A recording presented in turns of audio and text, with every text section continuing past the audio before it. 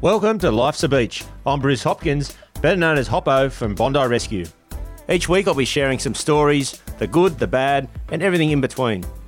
I'll be chatting to guests about their life experiences and giving our listeners an insight to the challenges we have faced in our lives. We'll share a few jokes and some banter along the way, and hopefully our experiences will resonate with you. As the saying goes, while life's a beach, it can also be a bitch.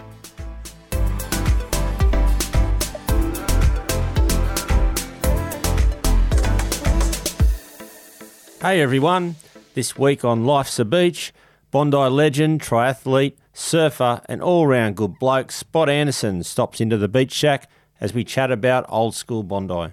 Mario joins me in the shack for Beach Banner to tell us about his modelling career, and I answer some questions from the mailbag. So let's now jump into our interview with Spot. Well, I'm here today with one of the legends of Bondi Beach, Spotty Anderson, and he's got a great story. Born and bred Bondi. How are you, Spot? Good, thank you. Good. Just been down the beach. Yeah, it's nice down there. Waves? Yeah, little waves. Yeah. Good, nice swell. That's good. You like the little ones and the big waves. So. Oh, yeah, we don't discriminate. Any wave's a good wave. So you grew up at Bondi. So tell us a bit about that. You've got a big family. You grew up down there. Love the beach. A lot of sporting in your family. Yeah, we 10 kids, and I was second last. So swimming lessons at Bondi Icebergs. Yeah. There used to be a guy there, Phil Rothman, with one leg, and anyone from our era remembers the one-legged swim coach. And the big brothers threw me off the rocks at North Bondi there, yeah. And that was my first. And that's how you learnt to swim. Yeah, that's pretty much it. So the one-legged man and getting thrown off the rocks, and been swimming ever since. And surfing, you took up surfing at a young age. Yeah, I surfed foamies for a long time. I surfed like guys like Kerbox and that were on the hardboards early, but I probably stayed on foamies till I was about 15. Yeah, and then went glassboards and started competing. Yeah, and how was that? Tell us a bit about the competing days. A bit wild back then. Yeah, it was a little bit wild. I was in. I laugh when I think about Kerbox because of our family situation. His mum used to always pick me up and take me to the surfing comps, and he was always 1 or 2 years younger. So I pretty much went to nearly every surfing comp when I was a kid with him. Yeah. And trying to work out if he started me drinking or I started him drinking. And sometimes it's at one of the schoolboy surfing comps, we sculled a beer before the final. He was in the final and I was in my final, and we both sculled a beer before the final, and it was like, I'm pretty sure you couldn't do that now. Yeah, no, you wouldn't get away with that now. But that was, what was that, probably 80s? 70s and 80s down there was the perfect time to grow up. Yeah, it was 80. I finished school in 82, so 80 to 83, and it was good. It was, I think one of the good things, and again with guys like Kerbox and that, we're away from the drug element of it. Yeah. There was a lot of, a lot of that side, but we just like drinking, and sure we got in a bit of trouble, but it was good for us. It was better than the some of the other stuff going on. Yeah, I remember growing up down there. It was either heroin or pot. I think was the options in those days. Yeah. I just avoid. One of my friends committed suicide at school when he was 14, and I just never really got into the drug scene. Yeah. And that was my little lesson. So kind of feel lucky that I didn't do that. Yeah. So from the surfing, you was there any surfers though that you surfed against that ended up on the tour? Oh, yeah, well, my claim to fame, I'm not sure what year it was, but I got into some of the main event, like Bells and Coke Classic, and I surfed against Tom Carroll when he was I was like the lowest seed, surfing against current world champion, and he flogged me. But I had a few of, tournaments like that, surfed against all the good guys. All the good ones, Missed Kelly Slater by 2 years, so I would have been doing the trial events when he was coming onto the tour, but just missed him, which is, he's just amazing. But it would have been good to say you surfed against him. I know, yeah, well, yeah. And but Tom Carroll, Tom Curran, Mark Richards, I was kind of all that sort of era, and those amazing surfers. All the legends of that era. Occy was in my age group. Occy and Damien Harmon were actually in my age group as a junior, and I kind of probably thought I wasn't as good a surfer as I was because they were so good. Yeah. They were just like so far ahead of us. Yeah, well, Lockie was another level, wasn't he, at that age? Yeah, he was like a Kelly Slater. And that probably put me off continuing on with it. I kind of, if I'd known knew then what I know now, I probably would have gone a bit more into it. But, you know, I just sort of a little bit of a hierarchy. And you would have stuck with it, you think? Because from there, what I know you ended up going into the professional triathlon ranks. So what sparked that? It's total from having a beer before a final in surfing, and then going off into a triathlon, which you have to be super, super fit. It was kind of really weird because I could run just since I was a kid. I never trained, and like I ran a 49 City of the Surf, which came in the top 50 or 100 with not much training, just at like 15 or something. And I won our Sydney High. Used to win nothing in athletics, so I trained for 3 months and won the GPS thing. But then I stopped because I won the schoolboy surfing, and it was, should I go to Bells Beach surfing for the national titles, or should I keep running and feel like I'm going to spew up every training session? So it was really a no-brainer. So when I decided to get out of surfing, I realised I could run, and it was a bit of a talent, and so I took up triathlon, which is just starting. So the new sport of triathlon, it's kind of like I could have went down the running line or took up triathlon, which was a new sport and kind of exciting. So it was all new in what, late 80s, was it? It came in, triathlon? Oh, no, early 80s? Yeah, late. I think 78 was the first Hawaii Ironman. Yeah. And then we had some of the famous American sort of guys, Mark Allen and co, come over and raced across the harbour. And that pretty much was the first exposure, real big exposure for Australians. And so I saw all that, still was surfing, and then just made the call and went, I'm doing triathlon. I kind of felt like I could be best triathlete in the world. Yep. I never actually felt like I could be the best surfer in the world. So I didn't realise, but it's not always about the best surfer. So right. If you're smart and you catch the right waves, and which I learnt later in life. Well, probably a smart decision because Kelly Slater was coming through. So it was probably the right move. Yeah.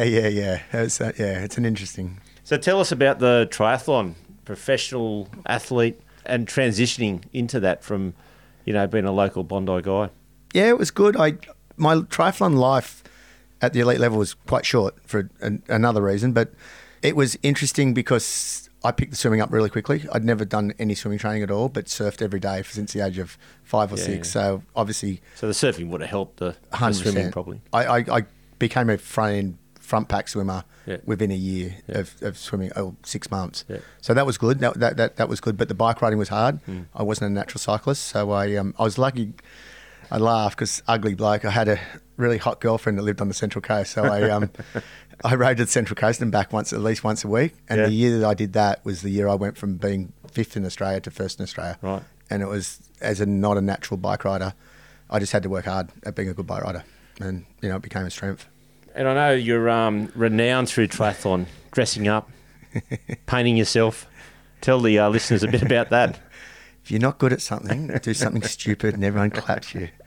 So I learned that, to be honest, I actually like making people laugh.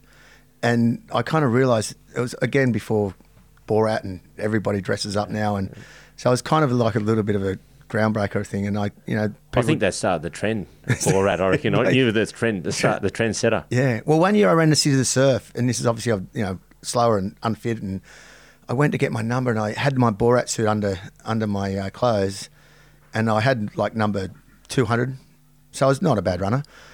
And I went there, and there's a guy, number 37, I remember as clear as day, number 37, already dressed down into his Borat suit, and I went, oh, I'm going to look like a dickhead, and I'm going to be second Borat. Yeah. But I ended up passing him. Oh, did you? So then you first Borat. I whacked him on the arse. And, so I was actually the first Borat that he blew up. So it was good.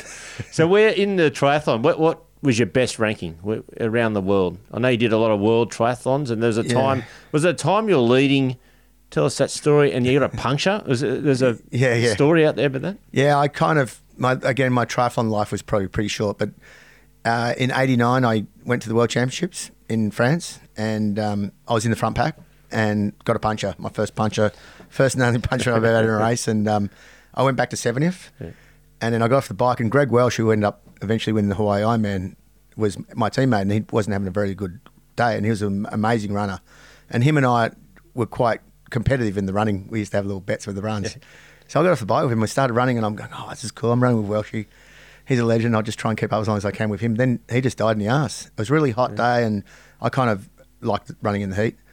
And I ran through the field and came 9th. Right. So I went from 70th back to 9th. 70th back to 9th. Yeah, and we won. The Americans were like unbeatable, and we came equal first with them in the teams, which we actually got I actually got a world championship gold medal, which is amazing. So do you think if you didn't get the puncture, you think you could have won it that day? The way you were running?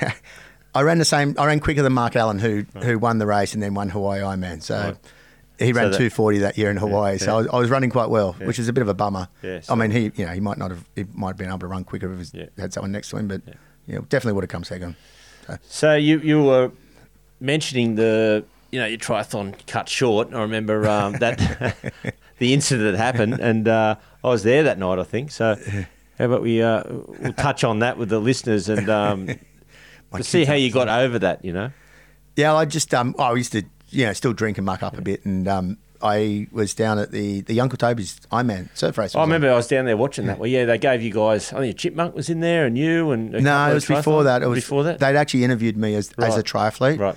And the guy said, "Oh, you should do one of these races." And at the time I was a surfer, anti-clubby, and I said, "Yeah, whatever." So anyway, I went and drinking with all the crew, and as you do, I stripped. Yeah, I've seen that many times over the years. We're used to doing that back in Bondi. So I got in the nude, and the bouncer didn't like it, and kind of the bouncer was going to hit me up. So I bolted, as you do, and ran out and got hit by a car. Yeah. Yeah, that was pretty much the beginning and end. I did stuff after it, but that was I was in a bit of trouble. It was a pretty serious accident, wasn't it? You were in hospital for a while, major injuries and... Yeah, collapsed lung, broken ribs, skull fractures, my knee was stuffed, and probably lucky to be alive. Like just seeing where I was in the hospital, and you don't, just as a surfer, athlete, you're just used to kicking back on the bike. And so I looked across, and I remember just waking up because I was in a coma for a while and just going, all I was thinking was I got to get out of here. Yeah. So, which is, sport taught me that, and I'm really thankful in that situation that, the life lessons of learning to fight and, sport helped me with that. So you think that helped? Because we touch a lot these days on mental health and how people come through major accidents and situations in their life. So that you really think the sport and how fit you were got you through that time? Yeah, that sort of stuff, you actually didn't even think of it like that back then. Like if I psychoanalyzed it now, you'd have all these little hurdles there, and there'd be mental blanks and then this and that. But by then it was, sport is a great teacher of life things. You go well in a race, or you go bad in a race, or you go well in a training session, or you get sick, or you don't get sick, or and that's pretty reflective of life. So I think the things of people find stability by exercising and training and racing. And I think that's the perfect example for people out there to get into a bit of exercise and train and get you mentally stable as well. And that's something that you can really work on with the rest of your life. With the incident, you had to make that comeback. Yeah. Was it tough thinking, well, I'm never going to get back to where I was, but what motivated you to keep going forward and just not giving it all up and packing it in? Well, just baby steps. I lost my hearing and the nerve which runs somewhere in my brain. So anyway, I tried to swim and I couldn't swim. Yeah. I literally did barrel rolls. It took me 10 minutes to swim a lap. And again, that thing of I've just got to, the baby step, I've just got to get to the end of the pool, and then the end of the pool, becomes, I'm going to, swim a kilometre, and I'm going to go and do an ocean swim and all that sort of stuff. So I think you naturally do, again, sports taught me that. Yeah. And not even high level sport, obviously I was involved with that, but it's just sport in general teaches you that. So then one step led to another. And then I was actually going to become a swim coach and full time and do that. And I had a proper setup, and then I actually started getting fitter and faster again. Yep. So I went back in and did some stuff. And I think you did start doing more races and got back into it. And well, I actually the next year I actually did Surf Ironman, which was the first of the Uncle Toby's, and I had taken up their offer. They paid me to do Ironman. So, and I was hopeless, which is funny. But I started doing that, and then after that first year, the World Championships in triathlon was on the Gold Coast, and I qualified. I was lucky. I just made the team by one place on very limited training. Probably and then we had guys like Miles Stewart and Brad Bevan and Greg Welsh, and those guys were Steve Foss. They've all won World Championship medals and whatever. So I was kind of the next guy. I was like the best of the rest, So I just made that team, and I was in really good shape. I was actually running faster than I did a run. I was heavier because of the ski paddling. Yeah. But then I got glandular fever, and that pretty much cut my athletic. I've never been the same since I got. Same since then. Yeah, I've just managed. I just don't I just got to be careful how much training I do now. And I'm not like I've never really been in bed laying flat on my back, but if I have a block of training, it always blows up. Knocks you about. After about 8 weeks, I'm kind of pretty much cooked. So now around the eastern suburbs, you're known as the super coach. You've coached me a bit over the years. I still come and do a little bit of swimming training with you. Yeah. And you've got Bondi Fit. You get everyone down. As we're talking about over the years, people getting out there, it helps your mental health to exercise. And I couldn't recommend more to go down to Bondi Fit. You swim at Bondi, you got your whole triathlon training. Tell us a bit about what they can get if they come and train with you.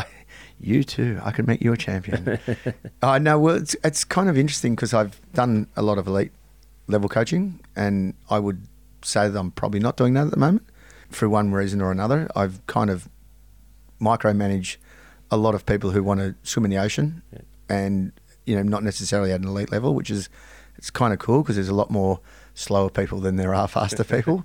So we do a lot of surf swimming for guys who are competitive in their age groups in the ocean swims and triathlons, and I've got one or two sort of pro athletes, but we do a lot of people who just want to swim in a squad, want to swim across the beach, want to get better at going in and out through the surf, and then obviously in the pool, a lot of people have to start in the pool learning to swim. So I do stuff in Prince Alfred Park in the pool in the city, and that's where they get the technique right and also the basic fitness for being in the ocean, something that's misunderstood a little bit. Everyone wants to swim across the beach and in and out, but they don't realise that they've got to do a lot of work in the pool to be fit enough to, so the waves don't knock you around, so you've got the stamina. Yeah, there's a lot to it, and I've always wondered, you've had the ability but never wanted to be a lifeguard. You never offered me a job. I could have done that. No, I don't know, because it's a pretty cool job. Yeah, it's not bad. Yeah, I've got this thing. So when I was surfing, it wasn't very popular. Then it became popular once I stopped. Then triathlon wasn't popular and it became popular when I stopped. So I'm 100% convinced Bondi Rescue will finish the day that I start being a lifeguard, and no one will ask for my autograph, and I'll just be a cranky old man on the beach telling people to get off the beach. With the coaching, does it frustrate you when you see people, you're telling them, I often see you telling them what to do and encouraging them, but some don't listen. Some don't listen. It's kind of funny because you've got this thing of, and especially now that with my market change, is people come to escape. They've had a hard day at work, and I make a joke. My worst people are the accountants. They can't count, and they can't work out what time they're done and what time. So there is a completely different thing of a highly tuned, goal-driven elite athlete to now my bulk market of who I'm coaching is people who come to learn something, obviously, and get fitter and get away and good mental health. But, there's this fine line between I'm here to relax and chill out, but I need you to teach me everything in one go. Because a lot of, and again in the eastern suburbs, they're high achieving people and they probably got through university on 2 hours sleep, and so they actually think that they can do all this stuff, which is kind of cool, but it can be a little bit frustrating because they're not convinced. One of the other things that's happened, which is a bit sad, is all this online stuff. People will read about swimming, they'll talk about swimming, but they actually won't swim. And you probably see this with the stuff you've done with the kids and parents of the kids. And, my own kids now, they've got to swim twice a week just to be learning to swim. They were doing once a week. And a lot of people don't realise that you actually need to swim more. Yeah, you need to swim a fair bit, Yeah, so, the other things, like the other sports that I coach, I've got certain things, like with Reedy, he ran his marathon the wrong way 3 or 4 times before he actually listened to me, and then he broke his 3-hour marathon and by listening to me. So it's good. I feel like that I help people achieve goals like that. Yeah. Well, it must be satisfying once you see someone achieve their goal. Like, as you said, they don't have to be an elite athlete, but they could be just someone you train up that can't swim one lap of the pool to then be able to swim a lap across Bondi. Yep. Well, I had a guy who told me that he could swim last Sunday morning, and he turned up and he couldn't swim. I did duty of care. I actually GoPro'd him because I said to the guy next to me, I said, this bloke won't be able to swim. He did 70 strokes, and then I said, whistled him in. I had a couple of other people to coach. Anyway, he's come to the pool, and this week he's come twice, and he's on that exact process of getting to swim across Bondi, but which is kind of his dream. and he'll be another two weeks, but he'll do it, and it's amazing. It's good. It's good to see. He's going to do everything he's told now because he was a naughty boy. Well, it's great having you in, chatting about your life, the growing up in Bondi, and it's great to see. And I need to get to swimming a bit more too. Once a week's not cutting it for me. It's interesting, isn't it?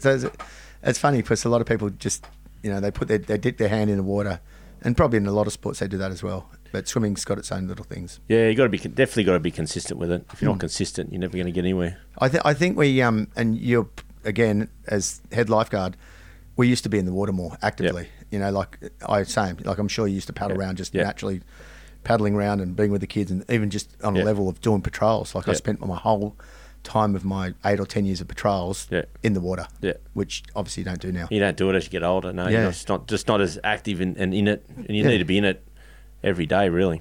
You need to lose your driver's license to get on your bike. That's right. That's the only time I've ridden a bike is when I lost my license. That still can get me into triathlon. All right, great stuff, Spot, and I'll catch up with the pool soon. Thanks for having me. Well, that was an enjoyable chat with Bondi legend and my great mate, Spot Anderson. Now for Beach Banner with lifeguard Mario.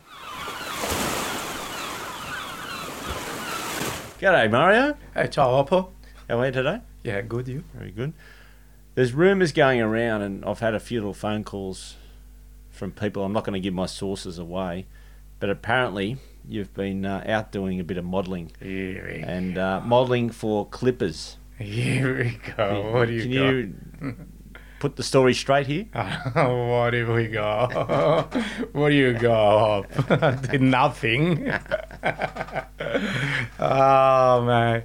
Look, I don't know. Just I've been approached from this brand, and because the summer is coming soon, so they wanna me to basically represent their own brand of clippers. Basically. In men's, what are they saying? Italians have got a lot of hair. Hair, yeah, quite a bit. So tell us about the shoot. How did that go? What did you have to do? Just I had a bit of a chat with grooming man, and then basically he was explaining how that works, and he was asking him if he works also in other spot of the body, basically. So it's your beard and chest, but then you asked him about another area that you needed a little bit of work with. Yeah, I did. I had that day, and so I wanted to make sure that I was perfect, Yeah. So I asked if it was working somewhere else. And then what did you come out and say? I say... After you gave it a little trim? Say, oh, wow, it's bigger.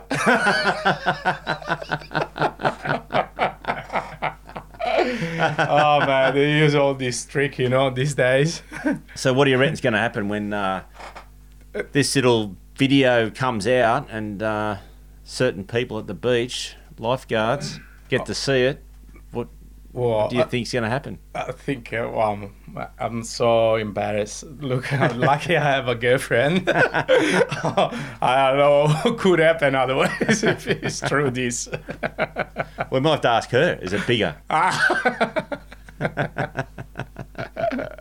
Well, anyway, it'll be out soon, and I reckon I've got a source that I can get hold of this video, and for everyone listening, that video might end up in the VIP section in the Beach Shack. So if you want to see Mario in his best, make sure you sign up and get into the Beach Shack. Yeah, thank you, Op. Thanks, Muzz, for coming in.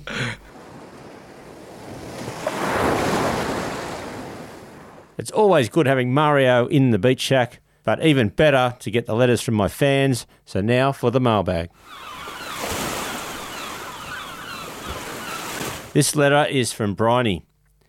If you were drowning, who would you want to rescue you? Well, pretty much, I think looking at everybody down there over the years and the current lifeguards, I would say that I'd probably want Clipper Kimmins to come and rescue me, because he's good in all size surf, very knowledgeable and very, very quick to get out and get you back in. So I would say that he would be my number one to come and get me if I was ever in trouble out the back in big surf. This one's from Sarah, and she's from Hornsby in Sydney. What is your favourite beach in the whole world apart from Bondi, and why?